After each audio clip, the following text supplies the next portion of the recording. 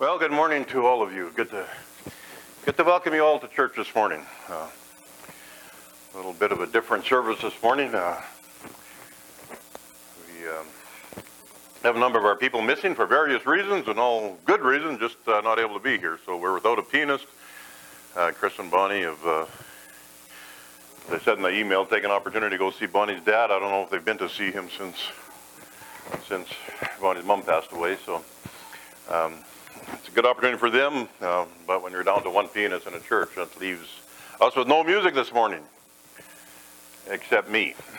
So you'll have to put up with me and my guitar. It's going to be country music morning. I just don't want to see any line dancing break out or anything like that. So.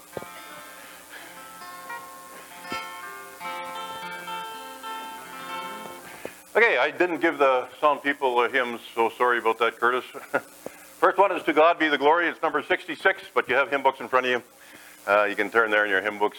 So if Curtis gets on it, he can put the words up on the screen as well. But to God be the glory, great things he has done. We'll stand and we'll sing this together. Just a great song of worship to get our hearts kind of in tune with how great a God we are and how great a God we're worshiping.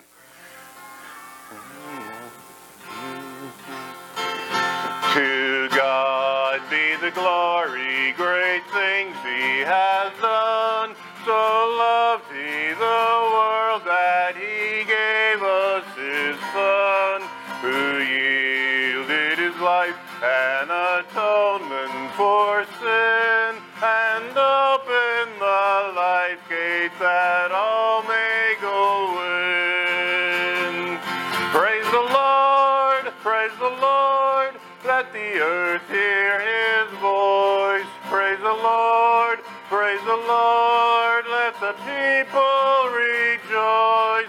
Oh, come to the Father through Jesus the Son, and give him the glory, great things he hath done. Oh, perfect redemption, the purchase of blood, to every believer, the promise of God, the vilest offender who truly believes, that moment from Jesus a pardon receives. Praise the Lord, praise the Lord, let the earth hear his voice. Praise the Lord, praise the Lord, let the people rejoice. Oh, come to the Father through Jesus the Son, and give him the glory, great things he hath done. Great things he hath taught us, great things he hath done, and great our rejoicing through Jesus the Son. But purer and higher and greater will be our wonder, our transport, when Jesus we see. Praise the Lord, praise the Lord, let the earth hear his voice. Praise the Lord, let the people rejoice. Oh, come to the Father through Jesus the Son, and give him the glory, great things he hath done. Thanks, you may be seated.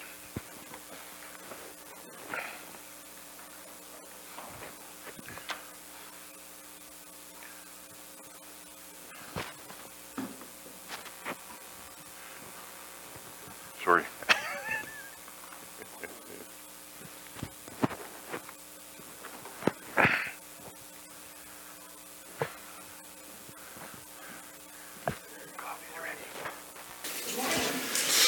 I thought maybe when Pastor Glenn came up with his guitar, he was going to introduce himself as, "Hello, I'm Johnny Cash." I've heard he's done that before.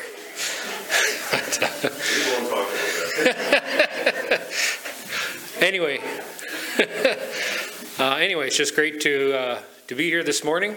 I noticed there's something a little different out front. Well, I didn't notice. My wife noticed. I didn't notice until she said something, but it's a little sunnier here on this side of the church with that big tree being gone, so looks different, but I think it's an improvement. Anyway, it's just great to see you all here this morning. I see some new faces as well. That's great to see. And we know there's a few missing as well, so we just hope they're a couple of the guys are off fishing and stuff, so they're coming back today, so we'll hope for a safe return for them. But yeah, it's just good to see you all here again. Unfortunately, we're stuck with these things again, but I guess if that's the worst that happens, then we can live with that. But anyway, we'll just bow for prayer this morning and ask God for his blessings. Heavenly Father, we just thank you for this beautiful sunny fall morning. We thank you for the bit of rain last night that we received. And we just thank you for your continued provision and your blessings, Lord. And we thank you that we can gather here freely this morning to worship and to praise you. And so we just want to hand this service over to you this morning, and be it to your glory. In your name we pray. Amen. Penny will be reading the scripture.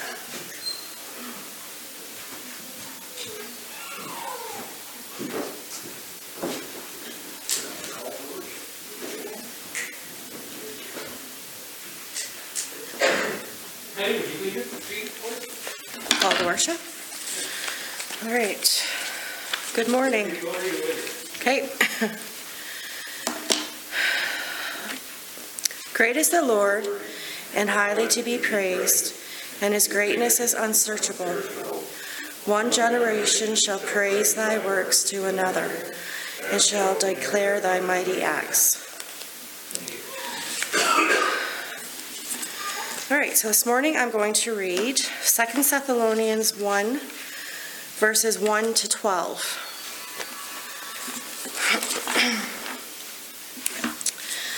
To the church of the Thessalonians, in God our Father and the Lord Jesus Christ. Grace and peace to you from God the Father and the Lord Jesus Christ. We ought always to thank God for you, brothers and sisters, and rightly so, because your faith is growing more and more, and the love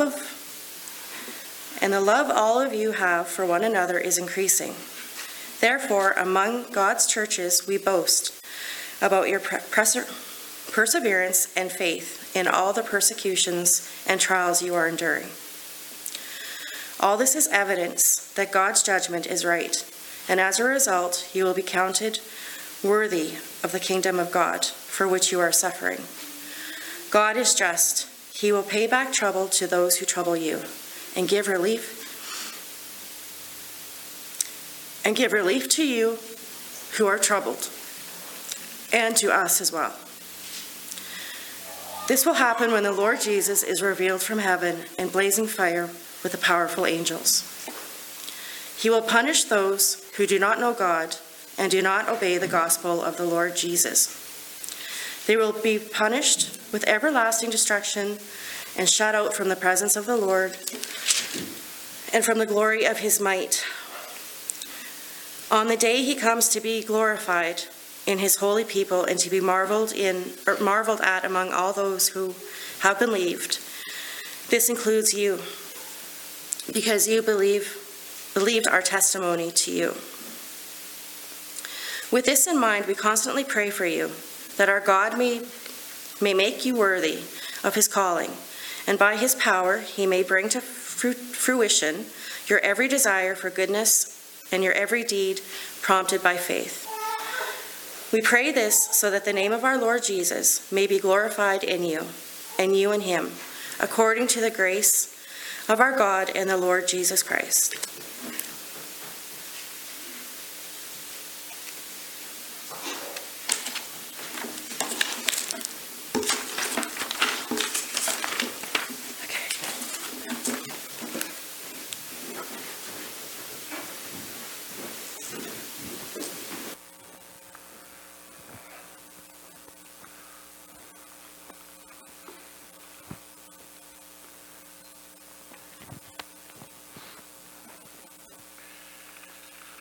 Thank you, Penny.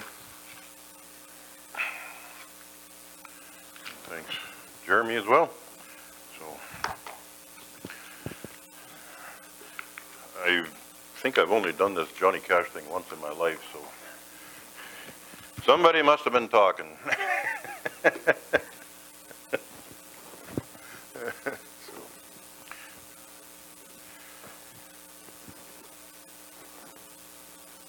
I've been struck over the years in my reading and research that as Christians in North America today, we have a totally different view of persecution than Christians living in the first, say, a couple hundred years after Jesus, than they did. This difference really comes to light in this story. The author is unknown, but he relates a dream that he had that brings us out. This is how he relates that dream. I saw in a dream that I was in the celestial city, though when and how I got there I could not tell. I was one of a great multitude which no man could number, from all countries and peoples and times and ages. Somehow I found that the saint who stood next to me had been in heaven for almost 2,000 years. "Who are you?" I asked him. He said, "I was a Roman Christian. I lived in the days of the Apostle Paul. I was one of those who died in Nero's persecutions. I was covered with pitch and fastened to a stake and set on fire to light Nero's gardens." "How awful!" I exclaimed. And he said, "Oh no, I was glad to do something for Jesus. He died on the cross for me." The man on the other side then spoke. "I've been in heaven only a few hundred years. I came from an island in the South Seas, Eromanga. John Williams, a missionary, came and told me about Jesus, and I too learned to love him. My fellow countrymen killed the missionary, and they caught and bound me. I was beaten until I fainted, and then they thought I was dead. But I revived, and so the next day they knocked me on the head, and they cooked me and ate me." "How terrible," I said. He answered, "No, I was glad to die as a Christian. You see, the missionaries had told me that Jesus was scourged and crowned with thorns for me." And then they both turned to me and they said, "What did you suffer for him? Or did you sell what you had for the money which sent men like John Williams to tell the heathen about Jesus?" And I was speechless. And while they were both looking at me with sorrowful eyes, I awoke and realized that it was a dream. But I lay on my soft bed awake for hours, thinking of the money I had wasted on my own pleasures, my extra clothing, my costly car, and my many luxuries. And I realized I did not know what the words of Jesus meant when he said, "If any man will come after me, let him deny himself and take up his cross and follow me." And it's not uncommon at all to read the accounts of those early Christians and the persecution that they faced. And they viewed it as an honor, that they were considered worthy to suffer for the cause of Christ. We view it totally different. At the first sign of persecution, we focus our attention on how to put an end to the persecution because our rights are being violated. I'm not saying that it's necessarily wrong, but I'm just struck by how differently we view persecution than the Christians of the early days did. We're getting back to our series today through the books of 1st and 2nd Thessalonians. We started this series, you may remember, back in March. We finished 1st Thessalonians at the end of June, and then we took a break for the summer months while everyone was all over the place enjoying their summer. And now, for the most part, that we're back to our regular routines. At least I thought we would be this Sunday, but I guess we're still not. But anyway, we're going to get back to the series. And today we're going to start this letter called 2nd Thessalonians. In some ways, it's a continuation of 1st Thessalonians. Both were written by Paul, who was writing on behalf of himself and his co-workers, who were Silas and Timothy. The church these letters were addressed to was a church that Paul and Silas and Timothy had started in the Greek city of Thessalonica. Those who had responded to the gospel, that Paul and his companions preached to them were perhaps not many, but they were a very committed group of believers. And they were persecuted.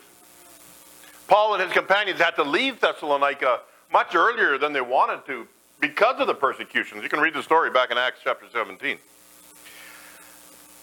And after Paul and Silas and Timothy left, those new Christians in Thessalonica continued to face this persecution.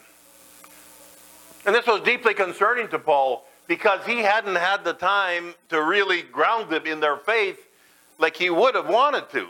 And he wanted to go back, but he was never able to. And so that's the reason he wrote these letters. The first letter was in 1 Thessalonians. That was just to express the deep joy that they had, that they were standing, these new believers in Thessalonica were standing firm in their faith, and to encouraging these new Christians just to keep on growing and maturing in their faith. And they also, because of some incomplete teaching, they had some misunderstandings about the return of Christ. So Paul in 1 Thessalonians corrects that misunderstanding.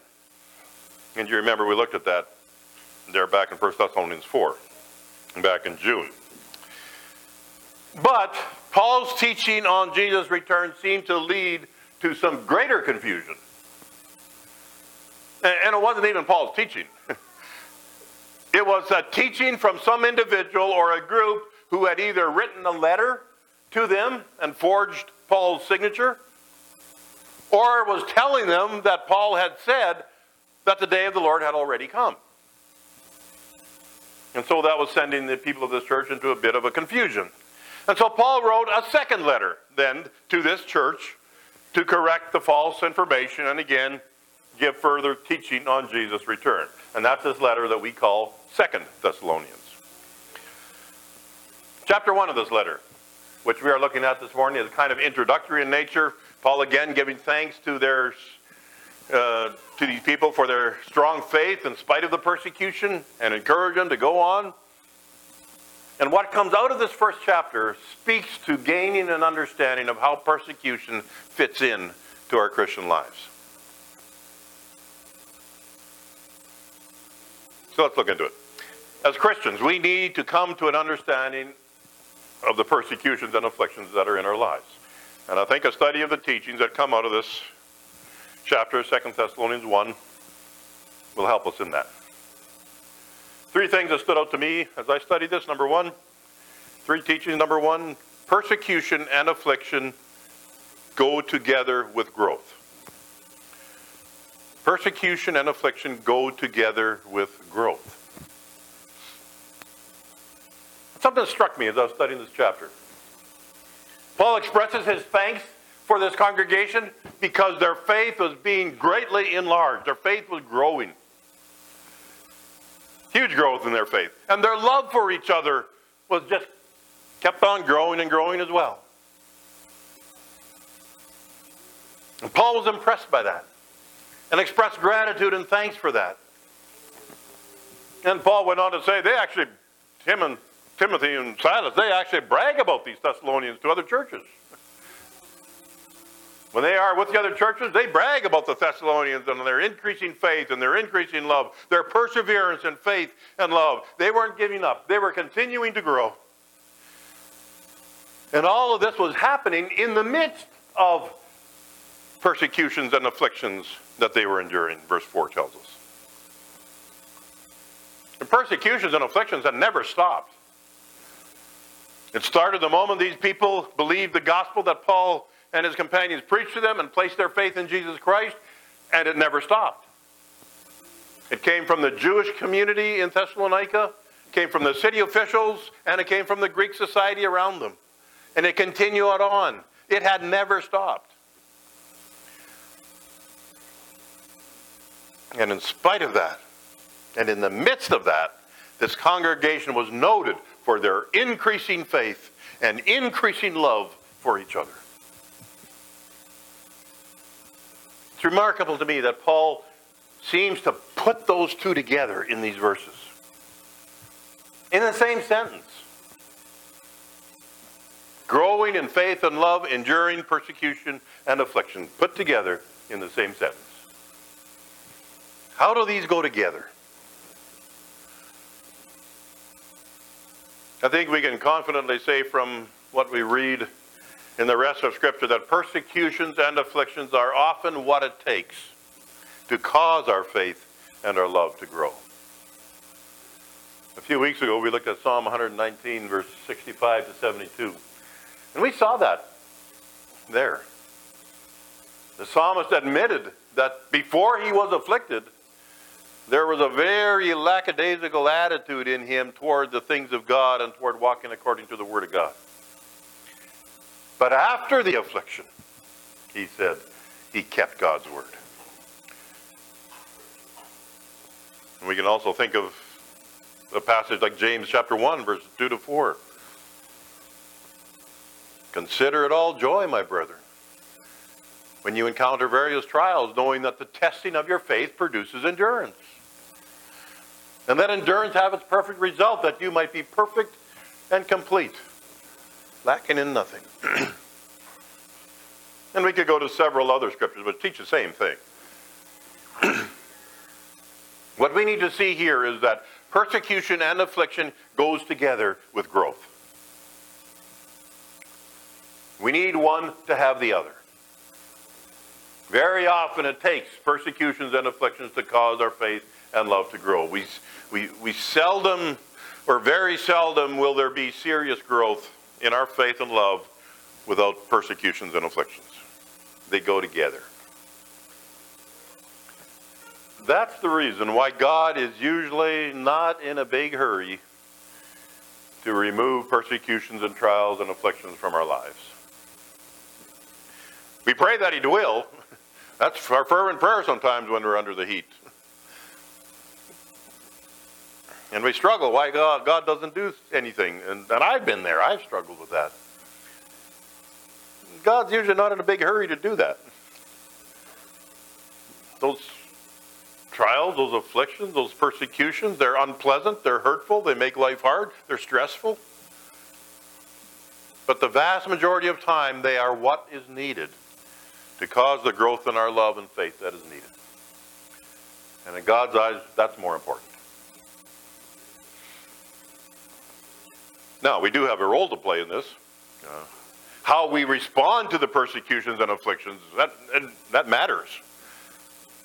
We can, in obedience to God, seek His face in the trials, dig deeper into His Word, come and commit stronger to learning and growing. We can do that, and we will learn and grow. Or we can choose to quit, throw our faith away, become bitter, and walk away from God. We need to respond like these new believers here in Thessalonica did. Allow the persecutions and the afflictions to cause us to grow in our faith and to grow in our love for each other. The two go together. And knowing that helps us better understand persecution and afflictions in our lives. Second teaching I see here is our persecution and affliction will give opportunity for the justice of God to be revealed. I'll say that again. Our persecution and affliction will give opportunity for the justice of God to be revealed. I'm looking here at verses 5 through 10. I had to read it about 5 times before I kind of got what Paul was saying here, and I looked at some commentaries too. That also helped. But it's interesting that Paul makes a connection between the persecutions and the afflictions that the Thessalonians were going through and the Thessalonians' attitude toward them and the justice of God. Two things are being said here. First, in verse 5, Paul is saying the attitude in which the Thessalonians have toward their persecutions and afflictions, that attitude caused the growth of their faith and love.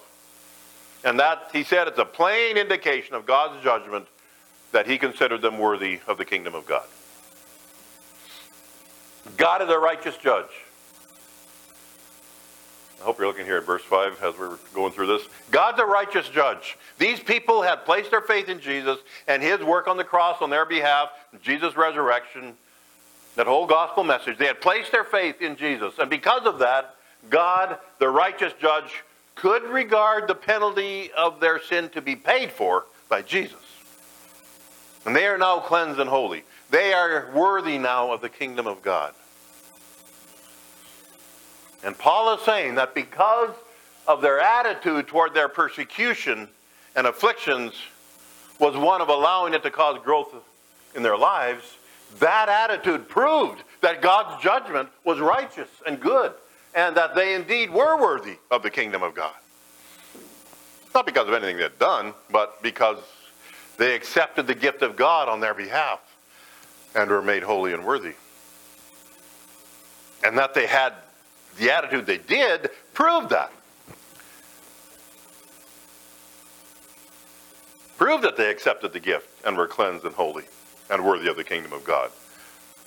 If they would have had a different attitude, that would have proved that it perhaps hadn't been genuine. But they did have that attitude. So that proved that God's judgment was right, that they were worthy of the kingdom of God because they had accepted the Lord. That's what verse 5 is saying. And then, still talking about the justice of God, Paul goes on in verse 6 to 10 and says that according to God's justice, those who were persecuting and afflicting them would themselves experience extreme persecution and affliction. Verse 7. The Thessalonian Christians would be given relief, it says in my translation. That is, the persecutions and afflictions would not last forever. They would cease. And those who were afflicting them would pay the price of eternal destruction. And Paul in these verses describes that retribution quite graphically, very graphic terms. You can just read it there. Interesting to note, when will this happen? When is this going to happen? When their afflictions will cease and the people afflicting them will get what's coming to them. When is that going to happen? Well, the answer is quite clear. When Jesus comes back. That's when it's going to happen. When Jesus comes back. When Jesus comes back, he'll come back with the mighty angels in flaming fire, verse 7 tells us, and he will deal out retribution to all the ungodly. Verse 8. And they will pay the penalty of eternal destruction, separated from the presence of the Lord and from the glory of his power eternally. It'll be a day of terror for the ungodly when Jesus comes back. But for believers, it'll be a day we'll marvel. We will see that the message of the gospel is true, and we are among his children. We are his favored ones as he takes us to be with him for eternity. So this is another thing to remember when we try to understand the persecution and afflictions in our lives. It gives opportunity for the justice of God to be revealed. First, our response of allowing it to cause our faith and love to grow shows that indeed we have been cleansed and welcomed into God's family. It shows God's righteous judgment is indeed correct. We are certainly children of his. And second, when Jesus returns, God's judgment will fall on all who are presently dishing out the persecution. So that will reveal the justice of God. There's both a present and a future element here to the revelation of God's judgment. The present, it's our attitude toward the persecutions and sufferings that we have now. The future is God's judgment on the ungodly when Jesus returns.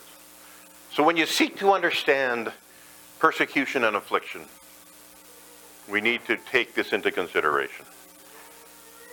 This is an opportunity for the justice of God to be revealed.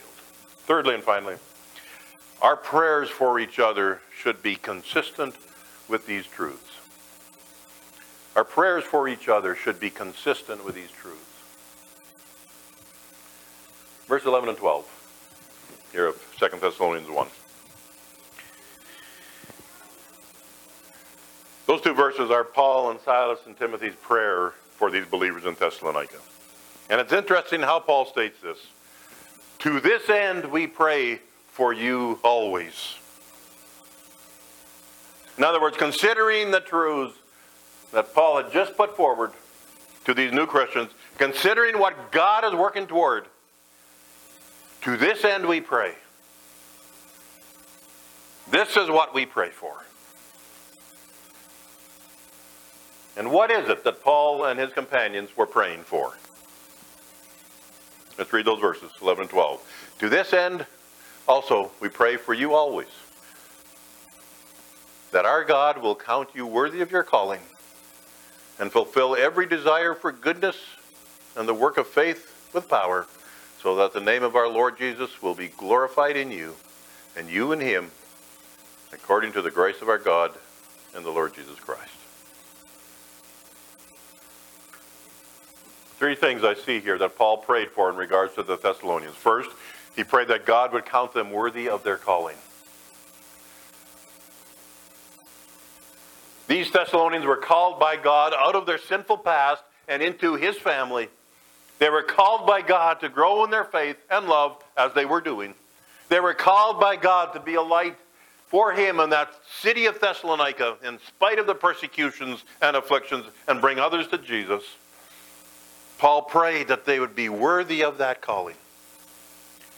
Second, Paul prays that God would fulfill every desire for goodness and the work of faith with power.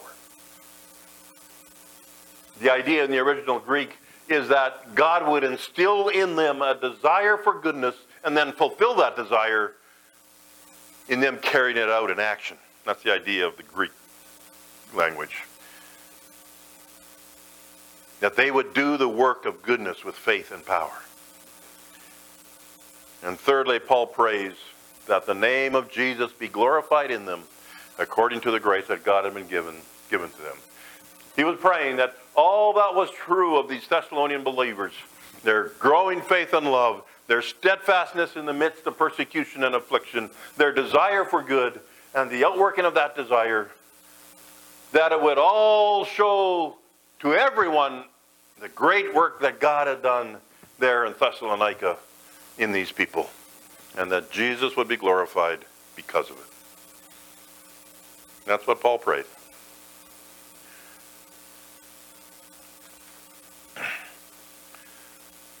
Do you see anything absent from this prayer in Paul and Silas and Timothy? Do you see anything absent?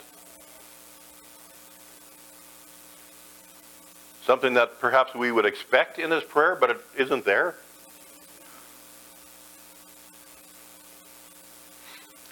There is no mention in this prayer of asking God to remove the persecution and affliction. Paul never prayed that.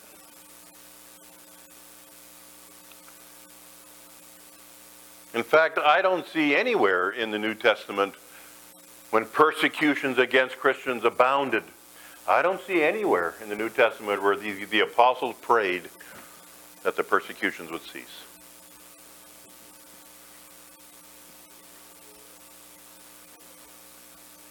There's lots of prayer that we would stand firm in the face of persecution, and that we would continue to preach the gospel boldly in spite of persecution. You see that a number of times. But notably absent is that prayer that God would remove the persecution. I find that interesting. As we are seeing, persecutions and afflictions, bad and hurtful and stressful as they are things that God uses for his purposes. To cause growth in our faith and love, to reveal his justice, to glorify Jesus Christ. So, as we pray for each other, in the midst of whatever our persecutions or afflictions may be, our prayers should be consistent with these truths. Pray for growth in faith and love. Pray that the calling of God on people will be fulfilled and realized. Pray that Jesus Christ will be glorified in how we react and remain faithful despite persecution and affliction. Our prayers should be consistent with these truths.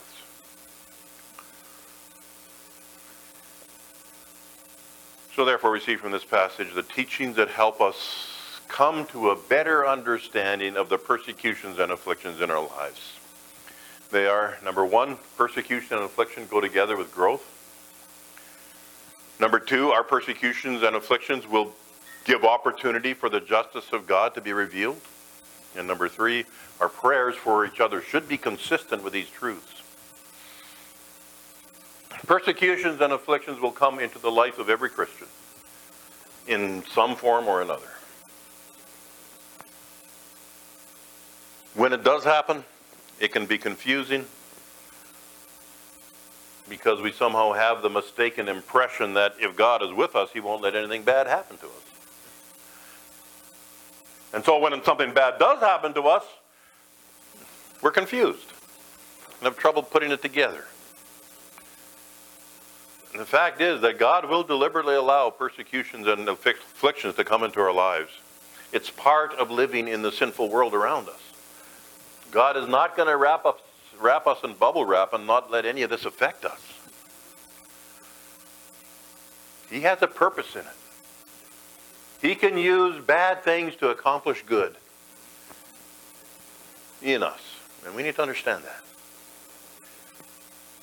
And when we pray for ourselves or when we pray for our fellow Christians, we need to pray in a manner consistent with these truths.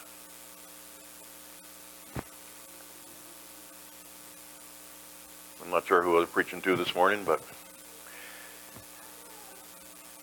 perhaps some of you do know. But let's just take our time of silence as we do every Sunday morning. And we'll just for you to get alone with God, just in your own heart, and just open your eyes, open your hearts, open your minds to what God may be saying to you personally this morning. I'll just give you a few moments to have alone with your God.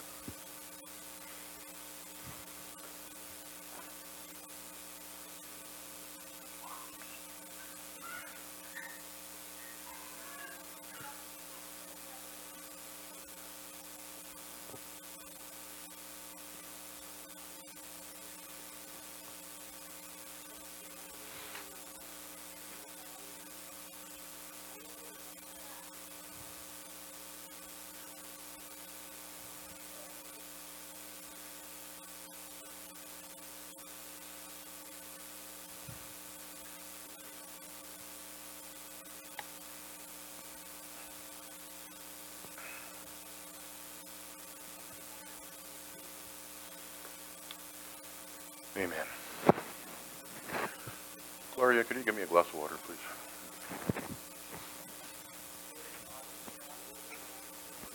No, I don't think there are any. Sorry.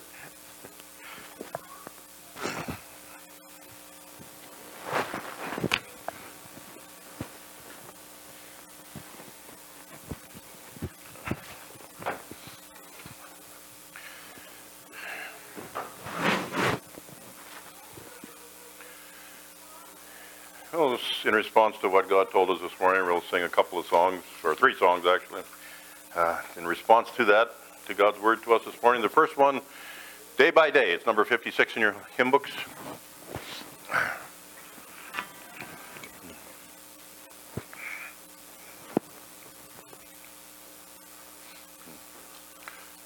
Thank you.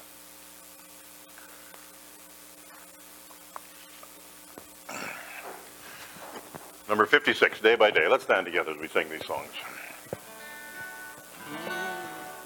Day by day, and with each passing moment, strength I find to meet my trials here, trusting in my Father's wise bestowment.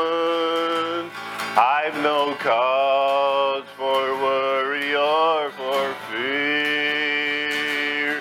He whose heart is kind beyond all measure gives unto each day what he deems best.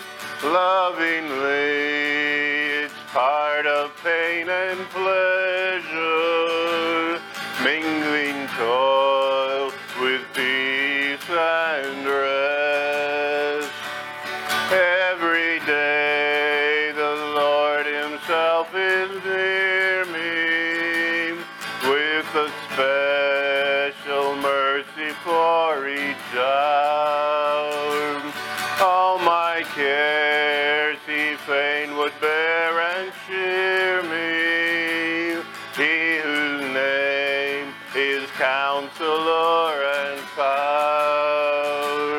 the protection of his child and treasure. He's a charge that on himself he laid. As your days, your strength shall be in measure. This the pledge to me he made. Help me then in every tribulation, so to trust your promises, O Lord, that I lose not faith's sweet consolation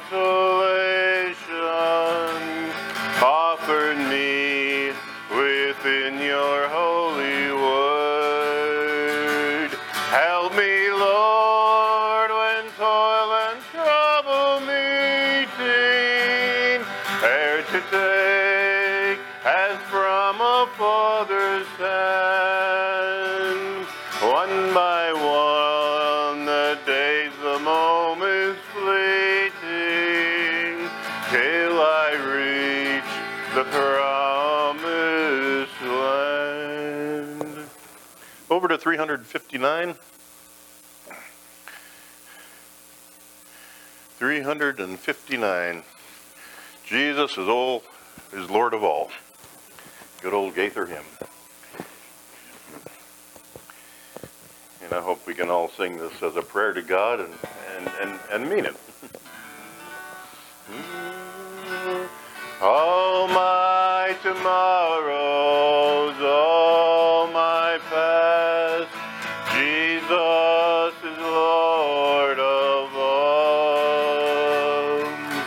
I've quit my struggles, contentment at last.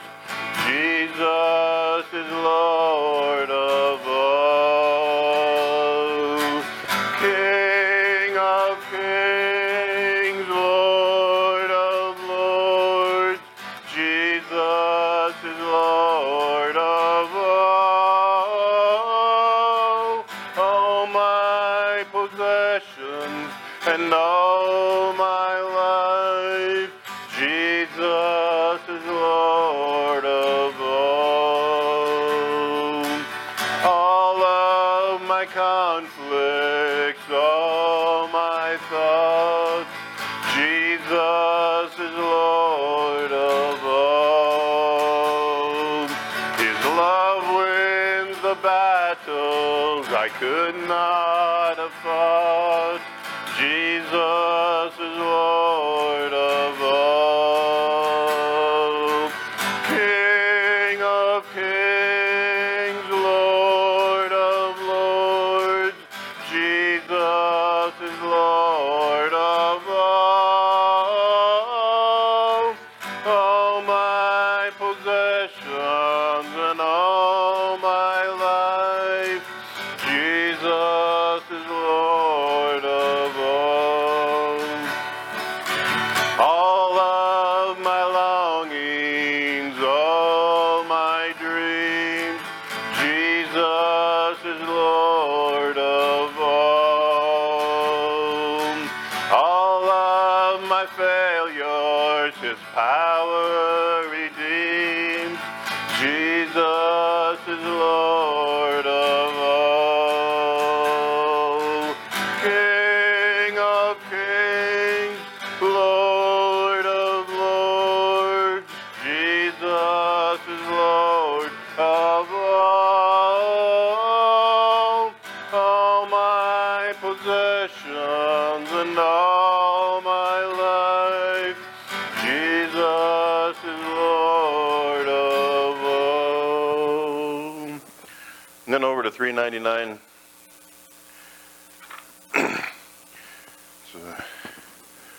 Higher ground, 399. I hope that we can all walk away from here with that prayer in our own hearts and minds that we're all on a journey, and we all have a desire to keep on pressing on to higher ground, keep on growing, as they're talking about, keeping on growing, and pressing on the upward way.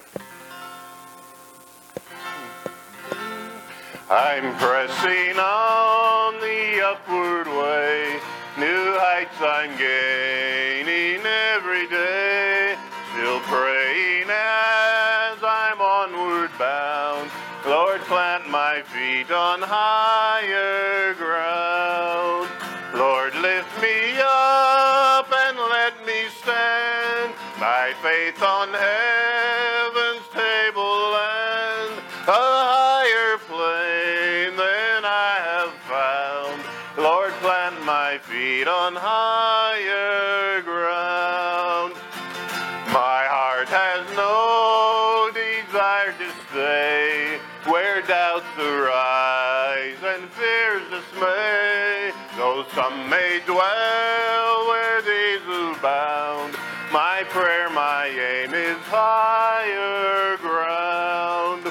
Lord, lift me up and let me stand by faith on heaven's tableland, a higher plane than I have found. Lord, plant my feet on higher ground. Verse 4. I want to scale the utmost height and catch a gleam of glory bright, but still I'll pray till heaven I've found. Lord, plant my feet on higher ground.